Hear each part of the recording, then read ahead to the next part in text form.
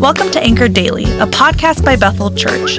This month, we are reading through the book of Hebrews as part of our By Faith sermon series centered on Hebrews chapter 11. Together, we're learning more about what it means to live by faith in a world that can leave us feeling hopeless, fearful, and even doubting God. Let's dive in. Have you ever wondered why cool people look so unhappy? From supermodels to superheroes, the people who look the coolest seem like you just took their pizza or interrupted their FaceTime with their bestie. Haughtiness, arrogance, pride. These are all the elevated characteristics in our culture. I would even say that a hardened heart is kind of an ideal. A sensitive, joyful heart is such a liability and super lame. Anchored Daily people, it's so good to be back with you again as we go through Hebrews 3 together. This is Sarah Landon, and I'm excited to do a little Old Testament, New Testament today. Hebrews is written to believers who have a background in Judaism, so it creates this beautiful pairing of Old Testament ideas brought forward into the New Testament.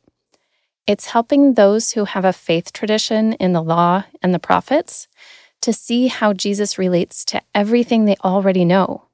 And the author begins this chapter making an analogy between Moses, Jesus, and a house.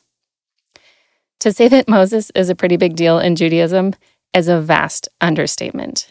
But our text demonstrates that if Moses is a pretty big deal, he pales in comparison to Jesus. In the same way that the son and heir of a house is greater than a servant in the house. Then in verse 6 we hear, "And we are his house, if indeed we hold fast our confidence and our boasting in our hope." Wait a second. The author is talking to believers. He starts the chapter by saying, "Holy brothers." So this isn't like the general public or anything. I thought it was, "We are his house." Full stop. But there's an if, a condition. If, he says, indeed we hold fast our confidence and our boasting in our hope. And then Psalm 95 shows up. It's interesting. If you go and look up Psalm 95, it may surprise you. The passage we read in the excerpt in Hebrews sounds like a warning, but the first half of Psalm 95 is actually a song of thanksgiving and praise. Oh, come, let us sing to the Lord. Let us make a joyful noise to the rock of our salvation. And this is where we connect our unhappy friends I mentioned earlier. The spirit of this age is disinclined to shout praise, make a joyful noise. They're too cool for that. And yet, the author of Hebrews turns that idea on its head in a big way with that little word, if. Let's read Hebrews 3, verses 6 through 8 and 14 through 15, ESV. "And we are his house, if indeed we hold fast our confidence and our boasting in our hope. Therefore, as the Holy Spirit says, today, if you hear his voice, do not harden your hearts as in the rebellion on the day of testing in the wilderness." And then later, "For we have come to share in Christ, if indeed we hold our original confidence firm to the end. As it is said, today if you hear his voice, do not harden your hearts as in the rebellion." Those are some pretty important conditions. And I don't know about you, but I want to be part of the house. I want to be counted among the faithful people of God.